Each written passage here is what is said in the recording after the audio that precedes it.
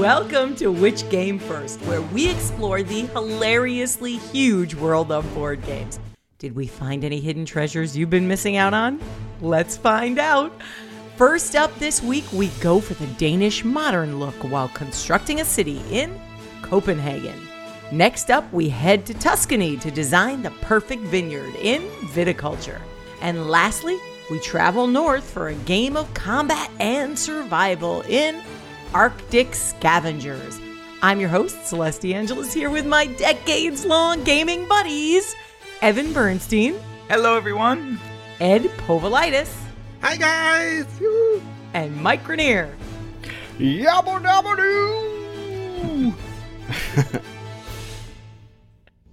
Our first game up this week is Copenhagen, designed by Asger Harding Grenier and Daniel Skjold Peterson. How'd I do, Mike? Not too bad. Not too bad. No Published complaints. by Queen Games in 2019. Number of players 2 to 4, ages 8 and up. Playtime 20 to 40 minutes. Okay, Mikey, tell us what's in this box. The cover of the box shows the colorful and inviting cityscape of Copenhagen, complete with towers, spires, domes, and lots of windows. Inside, you'll find 46 Tetris-esque tiles, 20 modification tiles, 4 player boards, and 4 wooden pawns, as well as a scoring plaque with a side for storing the cards and a large stack of building goal cards. And that's what's in the box. Well, before we tell you how well we coped with this game, Evan, please piece together some rules for us. Copenhagen, or Copenhagen if you prefer. It's a card and tile placement game where you are designing the latest and greatest building in the famous Danish city. Players in turn will either draw 2 cards from the 6 available face-up cards, or they will trade in cards from their hand to take and place the building tiles. The tiles, as Mike said, are Tetris-shaped. To score points, you're going to complete rows and columns. And to gain bonuses, you're going to complete your rows and columns with all windows. Simple. First player to 12 points wins, or if the Lone Mermaid card is drawn, the game stops and the highest score wins. And the winner receives title to a new building in Copenhagen, which is guaranteed, and this is not a guarantee. So, And there are no guarantees. Disclaimer. Nice disclaimer, Ev. yeah, well, I checked it with legal first before I ran that. They said Yeah, you had to right. put that in. Why else would we have them on retainer, right? For moments Yeah, like this. and Joe says hi, everyone. Oh, yeah. Coincidentally, yeah. Well, we played this game on Board Game Arena. Mm-hmm. And what did we think of the look of the game? I want to talk about both the physical game and the on Board Game Arena. So how did it look on Board Game Arena? Anybody? Well, I'll describe it as clean. It's straightforward. The colors are vibrant, so there's no, there wasn't any confusion. There weren't muted tones that okay, what color is this versus that? Obviously, the shapes of the Tetris tiles, give it that structured look. So it's a very clean-looking game in my estimation. I agree with that. I think the pieces too, even though we didn't play the tabletop version, looking at the pictures in the box, they look pretty thick and chunky, good. Yeah, what attracted my eye was acrylic tile. I kind of wanted to play with that to see what that would be. Of course, I think that's the deluxe edition. Yeah. Yeah, the original edition definitely looks like it has cardboard pieces, although they do, as Mike said, look chunky. I love Tetris placing games, and there's a lot of them out there now. Mm-hmm. I just really like manipulating the pieces.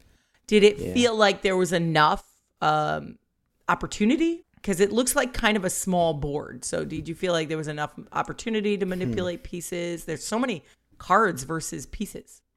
One of the things I like about this Tetris laying game is that actually it required you to build from the bottom up, unlike some of the tile laying games where you just putting them anywhere on the map, and then you're trying to just fill in spaces. Here, Like you had City. to build up.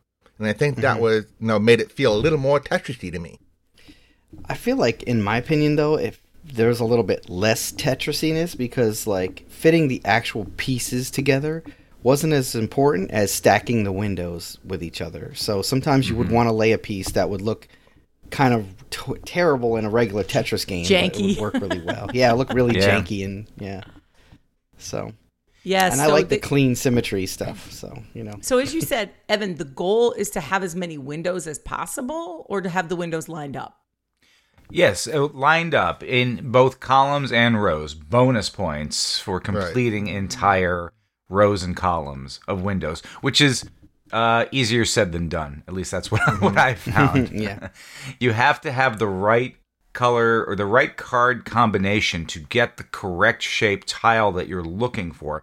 Not all colors have the same shapes, if you understand what I mean. So a four space yellow is not the same design as the 4-space blue. So you have to be conscious of your colors as well as the actual shapes that you're going for in order to achieve what it is you're looking to do.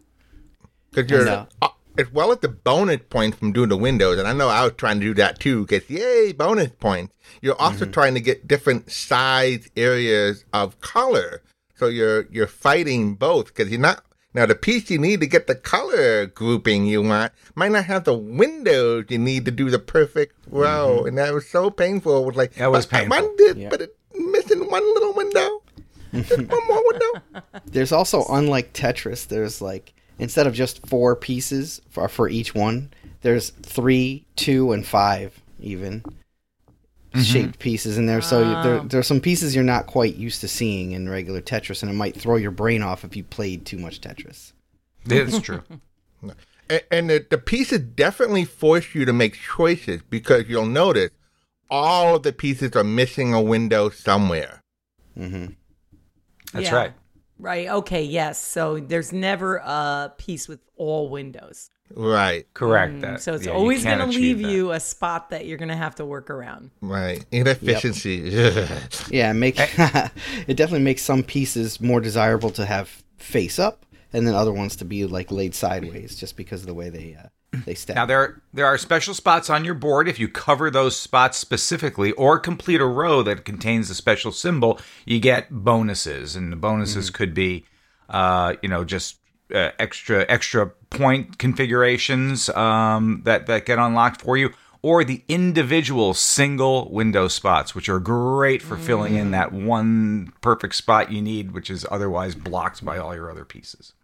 Now, Ed, you say that it's a race for points. Do you mean that points go away once somebody gets them? Or Well, I mean, it's the first to get 12. It's like, oh, Okay. you got 12 points, you win. I gotcha. But also, there's Yep. limited shapes. You know what I mean? Like certain shapes and certain window configurations are limited. So 2 people get one, and that's it. There's no more for that one in some cases. Yep. So, it is a race to get the right piece. But also, you kind of have to plan ahead a little bit. You know, you don't want to just take a piece because it's the last one. I mean, it might not be super helpful to you at the moment. So there's a lot of couple turns ahead planning to get those bonus points. But if it's going to prevent Ed from scoring 7 extra points, I may just Yep. suck it up, take Might that be one worth it. tile away from him and say, no, sir, not Yeah, today, it is sir. That is a tough but necessary decision that needs to be made sometimes. How to block Ed from stealing all the points. I don't know how necessary it is, honestly.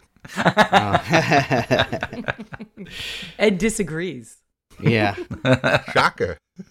So, how did the playtime feel? Did it feel like the right amount of playtime? Now, on Board Game Arena, it's going to do the scoring for you, which can, and also some of the organizational pieces, so it may speed it up quite a bit. But how did it feel for pacing? It didn't. I mean- it didn't seem like it took too long, but it was the same activity for most of the game, so I think it could have been a little shorter. I mean, I think the Board Game Arena really helps it in the sense that you don't have any of the fiddling. Well, you have a little bit of the interface, just figuring out how to rotate it just right in a little bit. But I think once you get past that, it puts everything on display for you. You don't have to organize them. You just go click, click, next. I can see it being fairly fast if you know the game well. Now, when our first playthrough, sometimes we fumble around a little bit. Sometimes. We're guilty. Yeah, like all the time. Yes. Well, Okay, explorers, it's time to dig up or bury Copenhagen. Mike? Even though this game is kind of more going on than a regular Tetris game, I felt somehow it was less replayable for me than Tetris. Each game's going to be different, I think, but I didn't really feel an escalation of the excitement in this game. It just kind of stayed level the whole time for me, so I have to bury it. Evan? I thought Copenhagen was easy to learn and it was easy to play. It was a pretty good gateway game for tile building games. Simple. Not terribly dynamic, but I still had fun, so I'll dig it up. Ed? Copenhagen is an easy game to learn and play. Maybe not exactly a super exciting theme, but the race for the points keep your eyes on what the other opponents are doing. And I'll dig this up as a easy tile laying game. Well, if you have thoughts about Copenhagen or you want to let us know what your favorite city-based game is, we would love to hear from you. We are at Which Game First on all social media and Discord. Our next game up this week is Viticulture Essential Edition, designed by Jamie Stegmaier and Alan Stone, published by Stonemaier Games in 2013. Number of players 1 to 6, ages 14 and up. Playtime 45 to 90 minutes. Okay, Mikey, tell us what's in the lovely box. All right. On the cover of the box, two contented vintners gaze upon their latest crop of luscious grapes in front of their lush and thriving vineyard. All right, hold on to your baskets here, guys, because there's a lot of stuff in here. All right, I'll get comfortable. Get cozy. Inside the box, we find a game board, 6 vineyard mats, 42 vine cards, 36 wine order cards, 38 summer visitor cards, 38 winter visitor cards, 18 field cards, 24 automa cards, 36 pink and blue cards, 30 wooden worker meeples, 6 wooden grande worker meeples, grande, 48 glass grape and wine tokens, 6 wooden wake-up tokens, 6 wooden victory point tokens, 6 wooden residual payment tokens, 48 wooden structure tokens, 72 cardboard lira, and a first player token. Oh. And that's what's in the box. Well, before we tell you if this game turned out to be vintage or just sour grapes, Evan, give us a sip of the rules. All right. In Viticulture, the players find themselves in the roles of people in rustic, pre-modern Tuscany who have inherited meager vineyards. And they have a few plots of land, an old crush pad, a tiny cellar, and 3 workers. Each player has a dream of being the first to call their winery a true success. So this is a worker placement game. There are 4 seasons in the game, each with its own feature which will either open up or limit the types of tasks that the workers can perform. The middle spaces of each action confer a bonus for that worker. Those are popular spaces, trust me.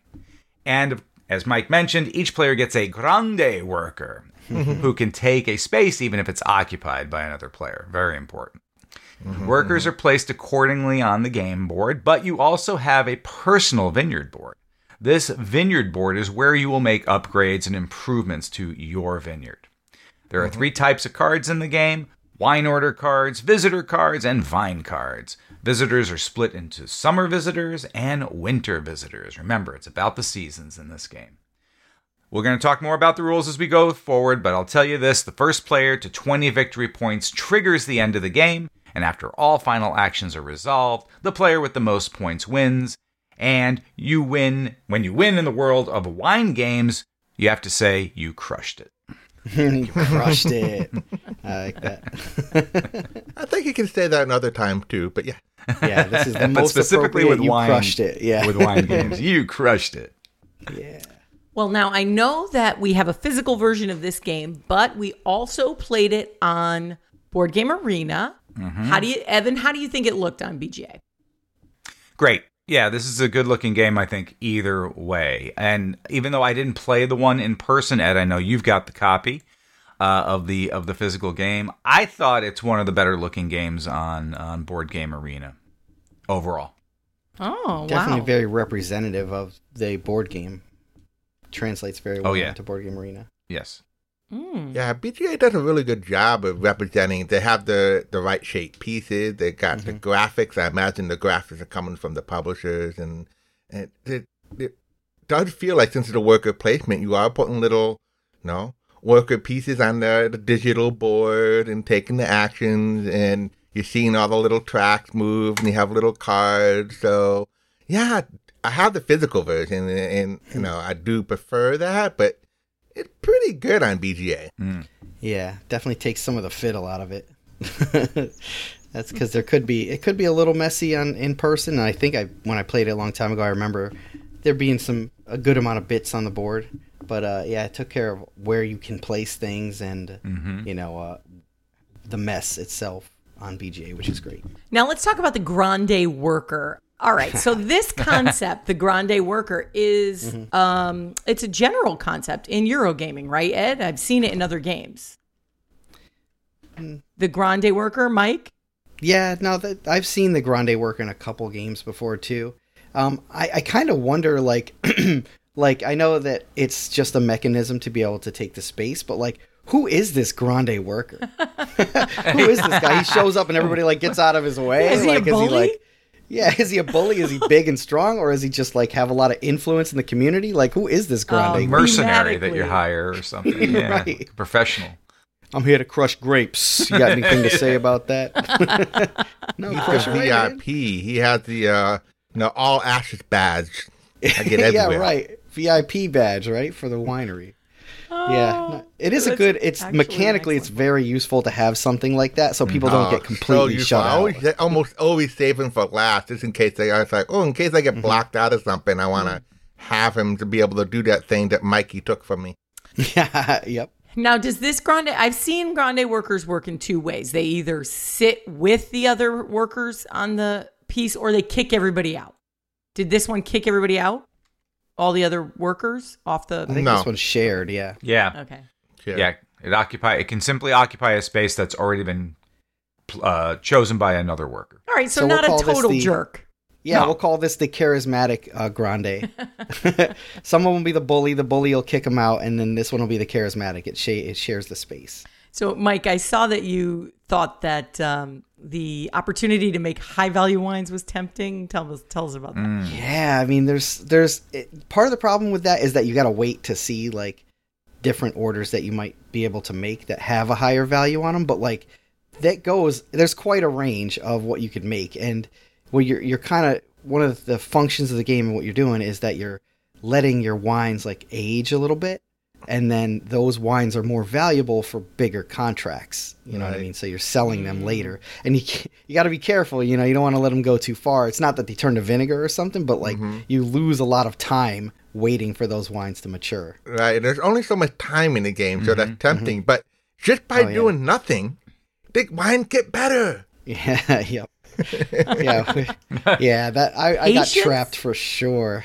Ooh, so this game requires patience. Yeah. I'm kind of glad Patience I and didn't timing. get a chance to play then. You weren't even invited, Celeste. Well, that's a little bit of the push-pull there, where you can try to churn through lots of wine and get lots of small victory point cards, or you can try to build up and get the mega point by trying to get that one big valuable wine victory point card. It's And tough. it's going to depend a little bit on the cards you have in hand. So that talks to Evan's point of quantity versus quality. Is that right, Ev? Yeah, absolutely. Absolutely. Tough 'cause choices? The choices are really good in this game. You can approach this multiple different ways. And something I think I lacked in my strategy, and when I go back and play it again, hopefully, I'll try it. Is to improve my vineyard more, to get it to just a higher production and higher quality level, in which the wines that I'm putting out, I'm going to be able to actually sell for a higher price. I don't think I paid enough attention to the quality of of improving my vineyards enough to get to a point where I could keep up with Mikey and Ed. But it was my first time playing, so you learn these things first time through, and then okay, all right, now I understand what really has to be done. I kind of. Oh, go ahead, Ed. Sorry. No, sorry. It's there's also not only is it the quality of the wines you have to pay attention to, but the types of grapes. You can plant, the red grapes or the white grapes, and you can make red wine. Who would plant white wine grapes? or rosé? So the mixers, and it's going to depend on what cards you have, which ones you want to go for, and the wines that require that you have both are going to be more work to make. You're going to have to grow 2 types of wine, and you have to put them together and age them all, but there's more points behind them. True. There's one thing I want to say about this game in particular, but also other games that kind of follow in its footsteps, is that there are certain things that you can't do until you do some things before them. So, for example, you can't make wine until you have grapes. You can't have grapes until you have the field. You know what I mean? So, when the cards come up through randomness, even if everybody's on the same, equal footing to start with, sometimes your draw is just bad. You have winter actions in your hand, and it doesn't allow you to do the summer actions, which leads you to do the winter actions. So there's a lot of more luck of the draw in this game, even though we're all drawing from the same deck. But you do have a little bit of way to control that. You can take action to draw specifically summer cards or winter cards. Yes. Yep. And you start off with one of each, and then you're going to have to, do I want more summer stuff, or do I want more winter stuff? So you have a little bit of choice which way you want to go. True. So, Mike, you say this game is tight.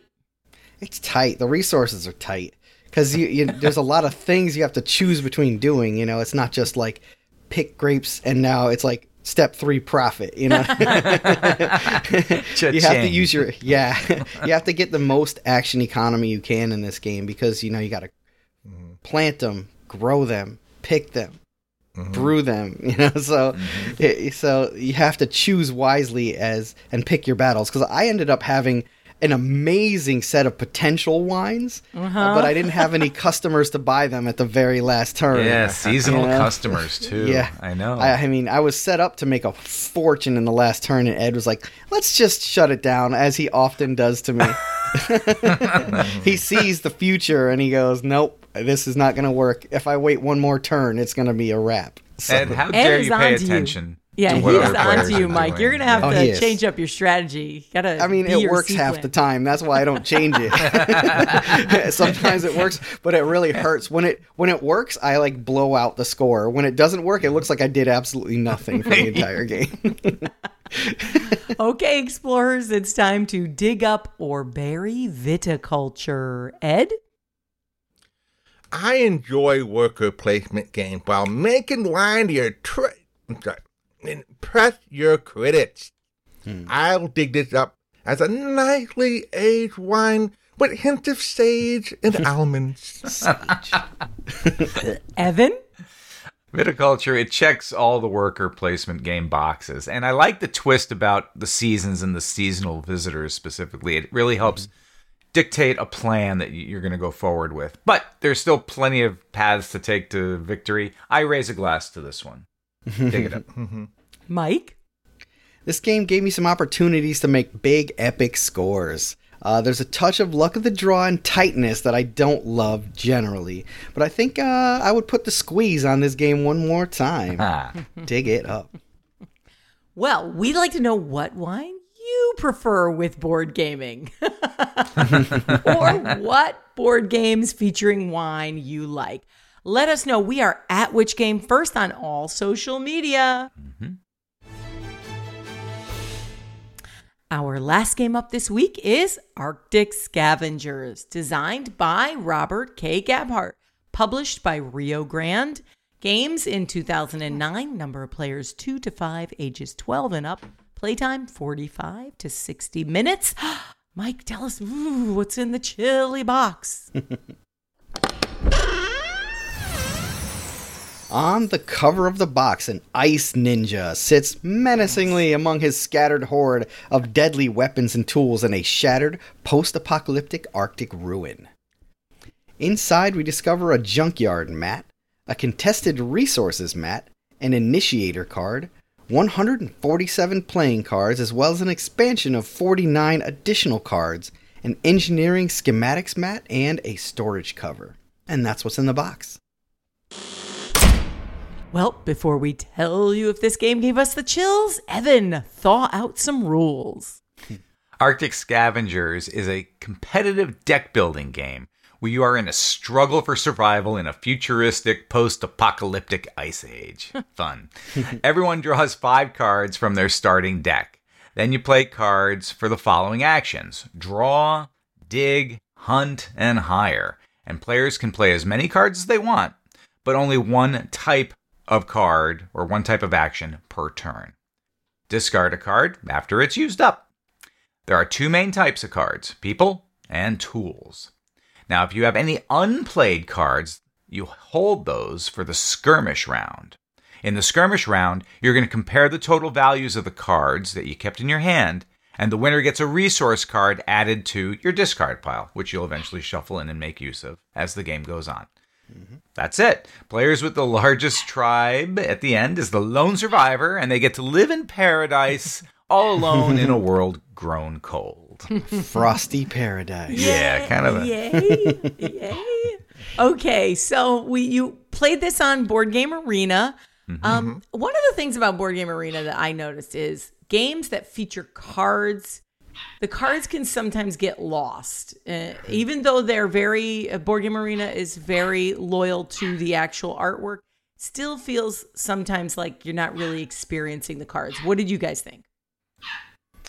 I mean, post-apocalyptic looking cards and stuff, I often feel like it's hard for them to really differentiate from each other a little bit. You know, it's because the color scheme is so muted that everything starts looking the same. They did have the utility, at least, of like, I can just look at the edge and see all the symbols there. And if you're just looking for symbols, just looking for the facts, you can find the facts. That's true. That is nicely laid out. Yeah. Because some of the cards in this, I actually like, right? And you're right, Mike. Post-apocalypse cards can start to look a little depressing, if nothing else, right? Oh, Yeah. Sure. But I actually like, when I'm looking at the physical cards, I do like the artwork on the cards. They look well drawn, and actually that they tell a story. Yeah. You know, like there's a picture of a guy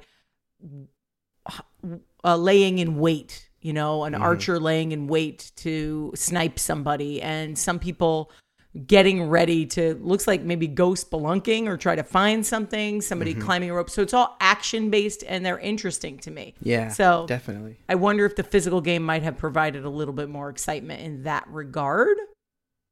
Yeah, I mean, I thought, like, I think you're spot on with that, Celeste. Like, there is at least enough to let you tell your story about what's happening in this post-apocalyptic world. So they did a good job with that as best they could, I think. Okay. So, Ed, you say this game has a lot of fighting for the loot. What do you mean? Yes, there's that hidden pile of stuff.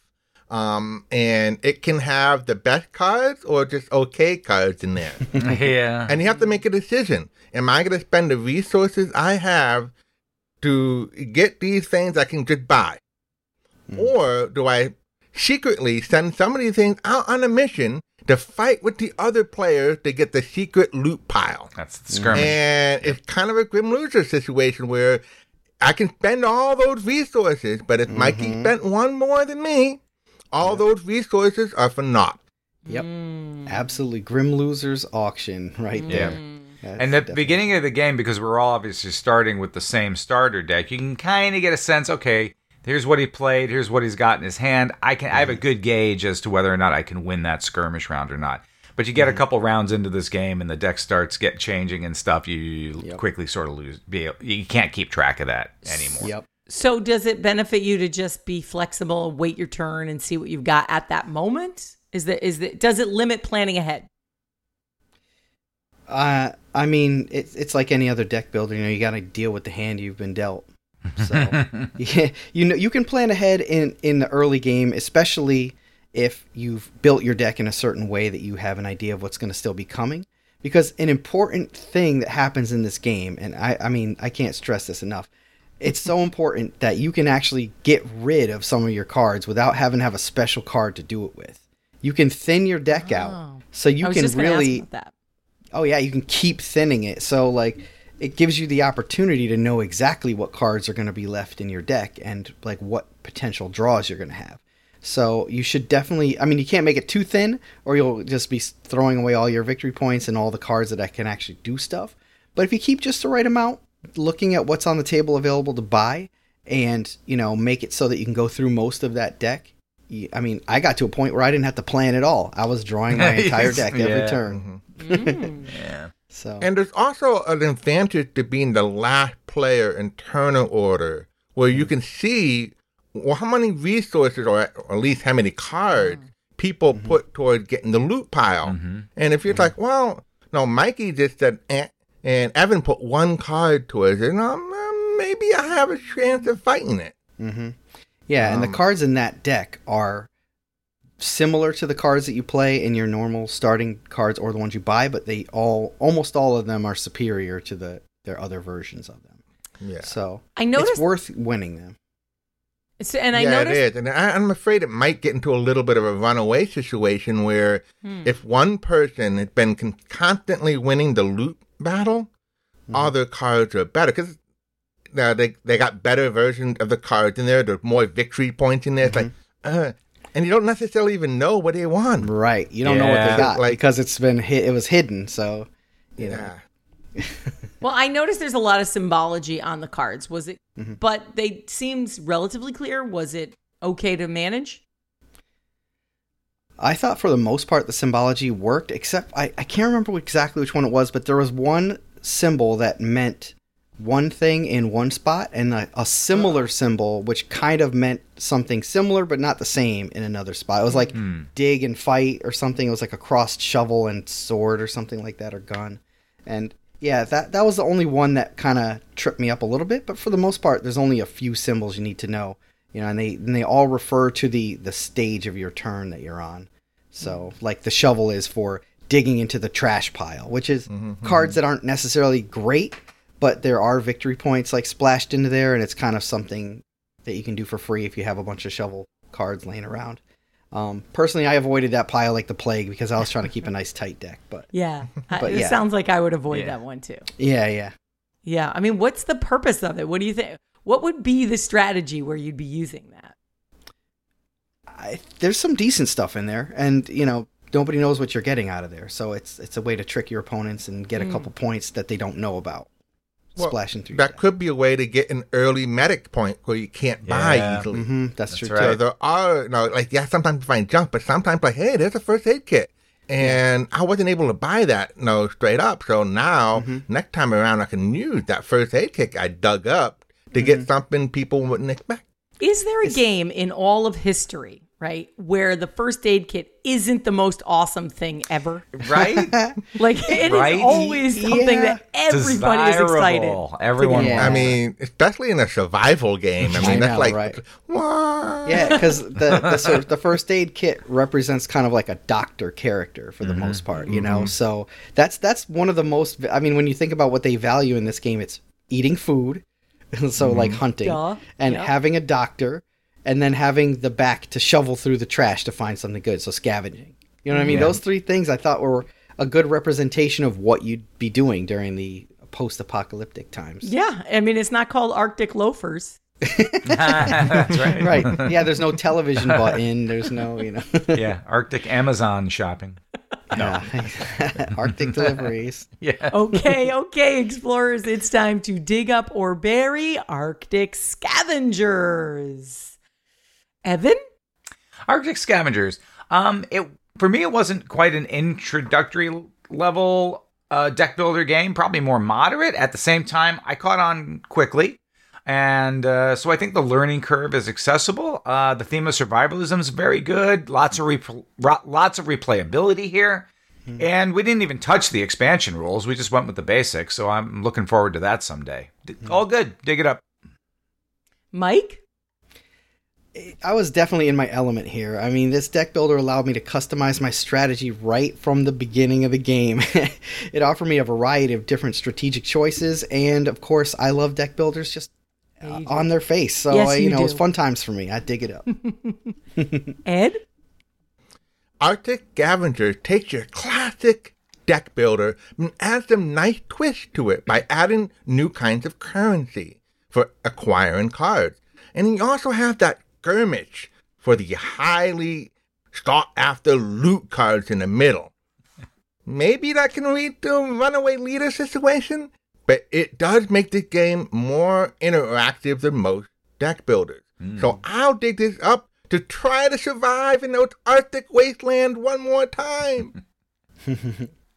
Well, what was the most interesting game mechanic you have seen in a deck builder? We really want to know.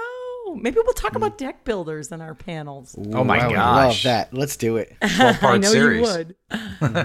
Let us know. We are at Which Game First on all social media. And that brings us to the end of our show. We look forward to hearing from you. Please give us a shout out on any social media or Discord. We're there all the time, every day. Come and talk to us. And if you have time, please leave us a like, a rating, a review anywhere on any podcatcher, anywhere we're talked about. We would love, love, love it. And it would really help other people find the show, grow, grow, grow. If we grow, that means we can keep doing the show and you get more episodes. And if you want to become a patron of this show, you will get access to our exclusive patron-only podcast called Bonus points. Just go to our website and click on Become a Patron today. Thanks, everybody. Bye-bye. In the Arctic, no one can hear you freeze. This port had just the right hint of nutmeg to play a game of deck building. The frozen north is mine.